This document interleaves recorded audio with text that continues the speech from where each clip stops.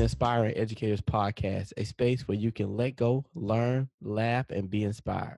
Let's first begin introductions of our inspiring educators. Inspiring educators, introduce yourselves. Hi, everybody. It's Lila, the educator motivator. You can find me at Miss Lila Noor on Twitter at MSLAILANUR. This year, I am currently, this is my sixth year teaching. I am teaching at an all girls public middle and high school. And I'm also the regional coordinator for CPM for LAUSD.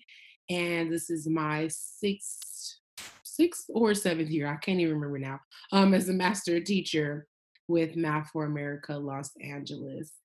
This week, I am thankful for reflection. I've been doing a lot of reflecting about things that have been happening and going on, and all these new challenges and obstacles that I've been faced with, and how I've been super negative about them and super pessimistic and overwhelmed and just angry mostly.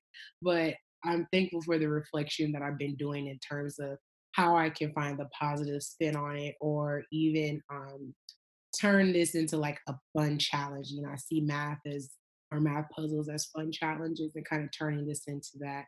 And I also wrote about it on my blog on thepieisthelimit.com. That's what I'm thankful for. Awesome. Great day, good people. Coach Jay here, Jadrian Grimes. You can follow me on Twitter at Jadrian Grimes. That's JADRIENGRIMES. My career path has been a little different. I worked 13 years in the banking slash financial industry, and since March, I've been building a new career in youth development and education. Um, Two things I'm grateful for this week are our co-hosts, Dr. Charles and Lila. They're both pillars in their respective professions, doing incredible things for young people and educators alike. So keep inspiring the masses, keep doing what you do, and thank you so much for all the encouraging words that you've shared with me thus far. Mhm. Thank you. Thank you. This is Dr. Christopher James Childs, the academic rock star. I am a mathematics specialist, and I love transforming the field of mathematics education and making it better. This week, I'm thankful just for new opportunities to spread the word of mathematics and spread how mathematics can be used to change the world in which we live. 2019 is gearing up to be an amazing year with some future opportunities, so I'm just grateful for opportunities. Mhm. This week, we have a hot topic. Why are all the black kids sitting together at lunch? If you walk into any racially mixed high school, and you will see black, white, and Latino youth clustered together in their own groups. Is this a self segregation problem to address or a coping strategy? This week, we're going into a topic that every educator deals with, and that's race. And we're going to talk from the context of the cafeteria experience. So I'm going to open up to my amazing co hosts. What are your thoughts with the black and brown kids sitting separately from the white kids? For me, it was just comfort. That's where I felt comfortable being. I know that it was either what last week or the week before we talked about dating an educator. I kind of I'm a mixed two topics here. For me, it's about me being able to share my experiences as a black woman, or back when I was in high school as a black kid, and being female and black, and have people understand what that's like and what that means, and not having to explain yourself. I think it's one of the other reasons why it'd be difficult for me to ever date somebody that's not within my race. It's just the comfort of being able to sit with people and talk with people that automatically know what you mean and and understand you, and they can relate. I don't think it's as much negative as we might think it is. I, I don't know. I think it's pretty deep. Like especially now with the climate and environment we're in. Um, I can speak for our country, I guess. I don't know the end all be all, but I think it's pretty. It's weighing heavily on the minds of young people. I heard a young person say a little while ago after one of the mass shootings. It's like they don't mess with the particular race of students based off the simple fact that they're the only ones that are shooting up the schools. And that was an interesting conversation that we had with them. But I totally agree. One thing you said, I mean, each race empathizes with each race, I guess, of people. And that's why they do it. It's certain things that a certain demographic has experienced one way and another one has experienced it another way. And they just think that, or they may butt heads or they just may not agree on certain topics or they just grew up differently or whatever it is. But everybody just doesn't rock with everybody. True. I think you made a good point in regards to certain demographics displaying certain activities or doing certain things. If we think about it in the history of the world, not America, of the world, black people have never been quote unquote mass shooters. That's not in our Yeah. DNA. When we look at the history of black folk, I'm just say black folk point blank for this episode, those things are not in our DNA. Those things have never been a part of who we are and what we believe. And I like how Lila said in the beginning, I believe she said it was kind of a coping strategy for people. But when we think about this thing called race, we have to start be willing to examine the issues of racial identity, whether you're white, black, or other, to battle this issue of racism. Because as we know, race is essentially a false construct. When you really think about it, how can you define someone based upon their race? Think about that for a minute. What's the definition of a quote unquote true definition or a scientific definition of a black person? Don't ask me. Mm-mm. With no. It can't be defined. I just know I'm black, but I can't tell you why I say. I mean, because I look black, like I got black. I was about to say, how do you know you're black? I don't know. I feel like I fit within the quote unquote black culture. Gotcha.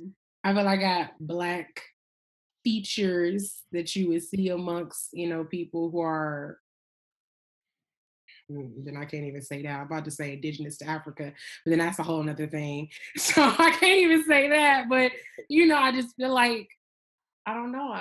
But then again, that could be a product that's nature versus nurture. Maybe that's just how I was raised to read, as opposed to like that's how I would have been no matter what. I don't know. Stop asking me hard questions. I'm with you. I feel you. hmm So let's think about this thing called race. And I think it helps us frame the context of sitting together in the cafeteria. Let's think about where did all of humanity start? The original first humans ever to step foot on this earth. Everything started in a culture we call Kemet. Some know it as ancient Egypt, but Kemet is the land of the black. So everybody, all civilizations started there. And when we think about this quote unquote concept of race, it's only based upon the amount of melanin you have. But as people left the culture of Kemet, they moved to different parts of the world. Their bodies naturally adapted to the climate. So that's how you get, the different skin pigmentations and the different colors. Because if you ever notice, we'll see someone who maybe look white, but we'll say they're acting black. Or Mhm. you meet older white people who go through DNA ancestry and they found out they have origins in Africa. It all makes sense because technically you're not acting black when you're white. You're just acting who you know really are of the human race. Let's go a little deep. Let's go a little deep. So at the beginning of the day and the end of the day, we're all one thing. One. Yeah. One thing, one people is literally one blood. But over time, as the false concept of race was developed, people started to distinguish themselves and delineate themselves. Yeah, because I feel you as much as you say we are one. That's not how I be feeling. You know, Which side did the race conversation or where did it come from? Like where did it start? Like that, the whole race thing. Like you're this, you're this, you're this, you're this. Big picture, holistically, it was devised just as a form to, as we're dealing with now, to to distinguish and separate people, to make people feel as though they are lower class and other people feel as they're higher class. So that's where the whole quote unquote race concept started. I challenge our listeners to check out Jane Elliott. Jane Elliott has done a lot of work on race and race relations.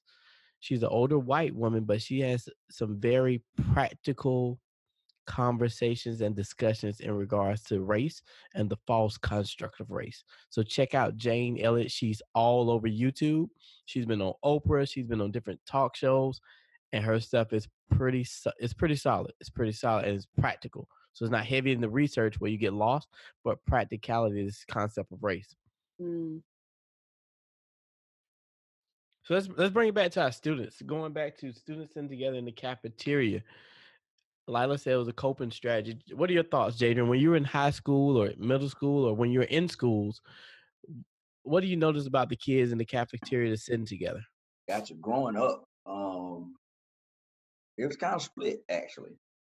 You had certain demographics that would only sit with their demographics, and you had a lot of us. I was actually one of the ones who I politic with a lot of different nationalities and people, different backgrounds. One thing I can say is what brought, and I grew up in rural South Georgia, so race runs deep, deep, deep in rural South Georgia. Chris, I'm sure North Florida, Central Florida, how that goes. But one thing that brought us all together collectively, though, everyone was sports, football games, basketball games, baseball games, track meets. To me, playing sports in high school, it just seemed like everyone got along at the games, at the pep rally. And it was only outside of that where there was I guess, a racial divide, if you will. Now more so that I'm older and I'm coaching sports and I'm in schools more often now. I think that's transitioned a little bit now, even more with the sports. I can see a divide in the stands when I look. Even sometimes on the sidelines, I can see a divide. Now, what that's based off of holistically in this day and age, I can't pinpoint it. Again, I'll hit a point that I hit earlier. It's a lot going on right now in our country. It's not a secret. Regardless of what side you're on, I would like to think that everyone will want to do right by people. Again, I said I would like to think that everyone will want to do right and be right by people because this is a free enterprise society, right? But that doesn't seem to be the case. I guess it just depends on what your definition of right will be. No pun intended when I say right, but it just depends on what that would look like. Oh, so that's so interesting. So you brought up that within the sport itself, everybody's mixed and mingling. There's really no divide. Outside of that is where the divide comes. What I was going to say is that within my classroom, there is no divide, right? So within the classroom, everybody's sitting with everybody. Everybody talks to everybody. You might have your group of friends within the class, but then again, everybody ends up interacting with everybody, and that divide comes outside. So for me, I kind of think back to my high school math experience, for instance. When I left Detroit, most of the schools I went to were predominantly white. So imagine how I feel, not in most of my classes, but especially my math classes, because I was in higher level classes. So I would literally be the only Black person in there. And that was very segregated. That was very isolating for me. I won't say segregated. That was very isolating for me. So after I've been in a classroom for 90 minutes with a bunch of people that don't quote unquote look like me or may not understand everything about me or who I am. And oftentimes it ended up being that my behaviors were just funny. Like, and I don't know how to take it. I don't know if it was because I was a funny person or if it was laughable because it was a lack of understanding. But I went from this space that there was nobody else that looked like me. We all knew how to do the same thing. We're there for the same purpose, but there weren't a whole lot of people I could relate with. So as soon as I left there, it was like, let me find a black folk because I need to decompress. I need to talk about some stuff. And I feel like that ability to move between those different situations and those different groups allows you to either be in the classroom and share with your group outside what happened, or be outside with your group and share back in the classroom what happened.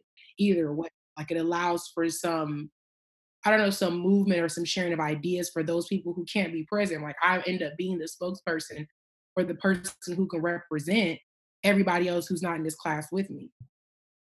That's deep. That's deep. I was looking at this particular article, and one of the questions that was asked during the interview: should teachers or principals be concerned when students self-segregate? Should they actively seek to integrate groups? And this goes along the lines with Lila's conversation. And the response was: it is important to create opportunities for young people to have positive interactions across group lines in school. So, structuring racially mixed work groups, for example, by using cooperative learning strategies in the classroom, can be a very positive thing to do. And that goes along the lines of what Jadrian mentioned in regards to sports. You have people from different backgrounds coming together to work together for a common cause. So, for a moment, you, in a sense, are human race and not the black boys and the white boys, but you're working together for a common cause. You're working cooperatively.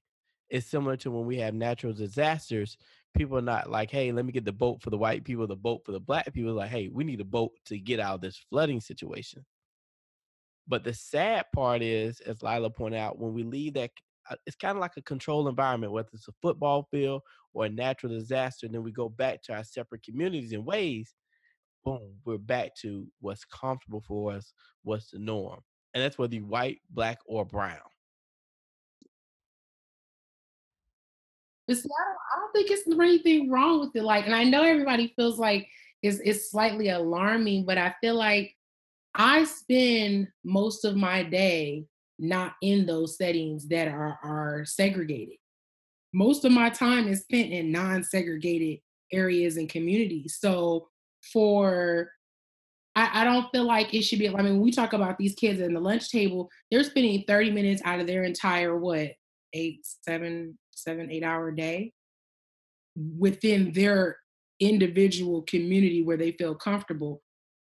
I don't feel like that's alarming or that's a lot or that's problematic, especially when you see the interactions in other places. Like I think about the proportion of time spent in your segregated group as opposed to your diverse group. And it's not proportional at all. Like I spend way more time with mixed groups than I do just my black community. And see, for me, it's a little differently. Most of the time, in most of my settings, my groups are predominantly white, and I'm literally I may be the only black face I see all day. I've been in certain situations in certain cities, in certain schools I work with. I've not seen a black face the entire trip, or see one. Sometimes I will purposely go out and just say, hey, where are the black folk at? Just because I'm not around them at all. There's just some of the environments I've been in. That's what I'm saying. Like most of my time is not spent around the people that are black. You know what I mean? Like it might be a few here, a few there, but I'm in education. Let's keep it real. This is a predominantly white field, predominantly white male. Was it male or female? Female, I don't remember the stats, but it's mostly white. female. Um, you know, and so it's like I'm not gonna get to see a whole lot of black people. And actually, you mentioned this during Chris's talk back at CMC South was a couple weeks ago. Like you don't get to see that within those classrooms or as a principal or as the school administrator, like all of those different areas. So I think it's fair that I get to spend my spare time or my lunchtime with black people and let me be. I guess mine, especially speaking professionally, is a mixture of both of you guys' experiences. I mean, I'm in situations just as Chris, to where I'm the only African American in the room, or only African American male in the room. And then I may go to another scenario, still in professional background, where we're the majority, but we're all still professionals, doing phenomenal things for great causes. Mm. So it's a mixture. I think it's just a matter of, how can we bridge a lot of our different philosophies together and merge them together, not even as one, but something huge to where everyone can succeed: students, educators, professionals, everybody. I think that makes total sense, but we also have to look at it through the lens of the white students. So we're taking it back to the context of the cafeteria. And in this interview, a particular quote was made. Many white students are oblivious to the power of racism and the way that it's operating in society. And so when their friends are starting to have encounters with racism, they necessarily do not know how to respond. When it's never happened to you, it's not gonna affect you. And that's what, along with the lines of privilege. Yeah. So it's as we have these critical conversations and try to break down walls and barriers, it's not going to happen overnight. But I think, especially from the educational standpoint, we can't keep sugarcoating it. Nah. It's time for us to have going beyond. I'm sick of critical conversations, critical talks, critical tweets. I want to see some critical actions to make a change in what we're doing. And that's why I said about that bridge, how I would typically be the only Black person in the class, and I had to be the representative. I had to stand up and represent Black students within that school because it was only 10 of us, and the type of things that people were saying and the type of actions that were that that occurred that did not consider the fact that Black people even exist.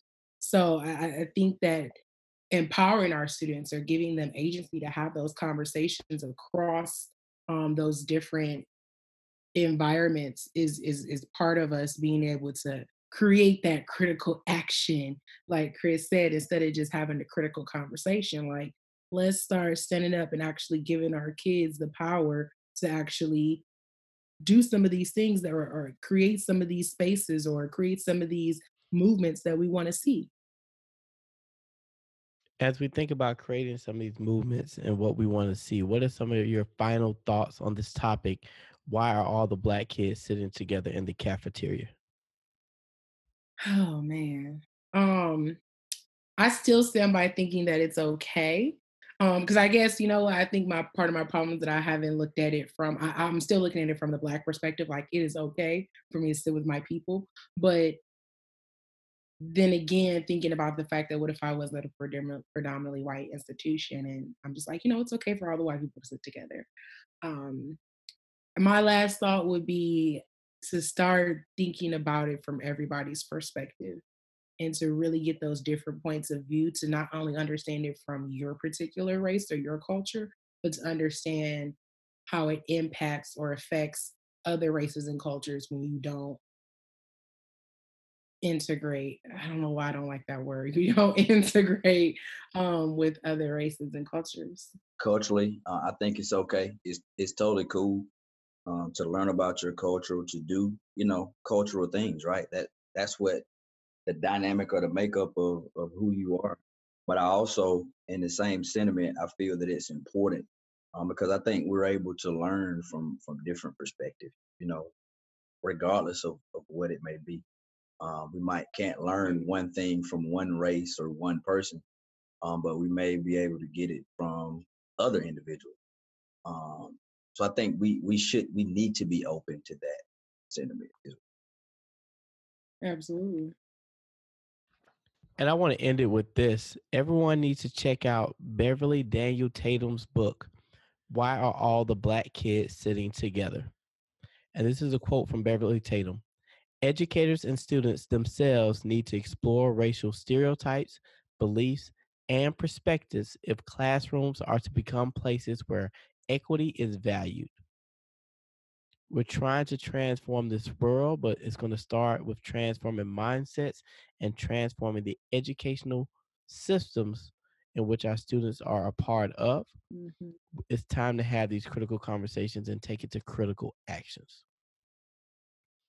We want to continue this topic on social media. So our listeners, hashtag inspiring educators, reach out to us. Let's continue these conversations while all the black kids sitting together in the cafeteria. We want to hear your thoughts. The good, the bad, the ugly. We want to hear your thoughts. We need to have an authentic conversation in regards to this and create action plans for this. Absolutely. Spot on. Now, as we transition to our favorite part of the show, which is the inspirational moment, the inspirational moment is designed to motivate you, to inspire you as you continue this critical work of being an educator. This week's inspirational moment is being brought to you by the one and only Jadrian Grimes. Appreciate it, Chris. I'll be brief. Just basically a reiteration of what we've been talking about. And it's, I guess, how do we bridge the gap with these different philosophies, with different cultures, with different makeups, physically, different backgrounds?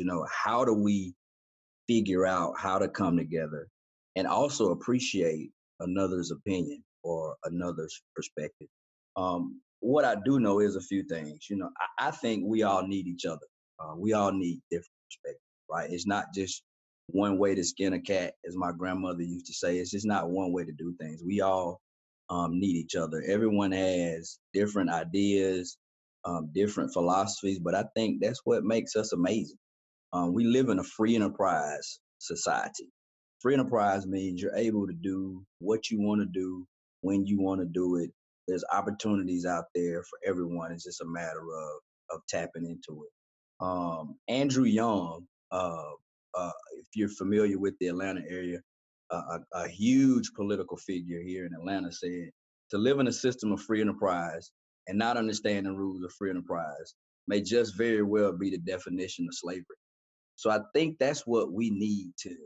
Everyone needs to figure out what the free enterprise system looks like. How does it work?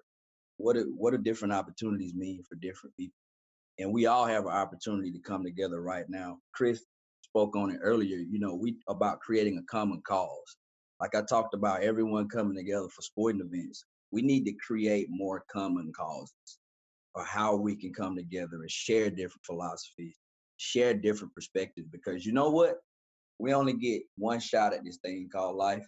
We only get to live in this world one time as a physical being. We only get to live on earth one time as a physical being. And we need to create our country and have it be the absolute best country and have opportunities to live our best lives day in and day out, because there's so many young people that are watching us. They want to emulate every step we take, and they want to do everything we do. Our life isn't just about ourselves. It's about creating opportunities for others, and more specifically our young people who we're around, every day. We may have grew up one way. I grew up in rural South Georgia. But one thing, I have a 5-year-old nephew, and I'm creating a life and opportunities to where he won't have to grow up the exact same way that I grew up. And I take pride in doing that. And if we have enough people that could come along, share different perspectives, learn about this free enterprise system that's in America, there's opportunities for all of us. But if we can create more common causes, the world is a huge place. How can we come together? How can we bridge the gap? I know we have holiday weeks and weekends coming up. You're going to be around your families and friends. Venture out, even at school, every day at the lunchroom table, at PTAs, parent teacher conferences, or whatever. Speak to a parent that you never spoke to, or a teacher that you never had a conversation with, and just hear them out. Let them share their philosophies and figure out how you can add something to yourself to help make the world a better place. But how can we bridge the gap? Those are my thoughts. Come on, Pastor. I mean, Coach.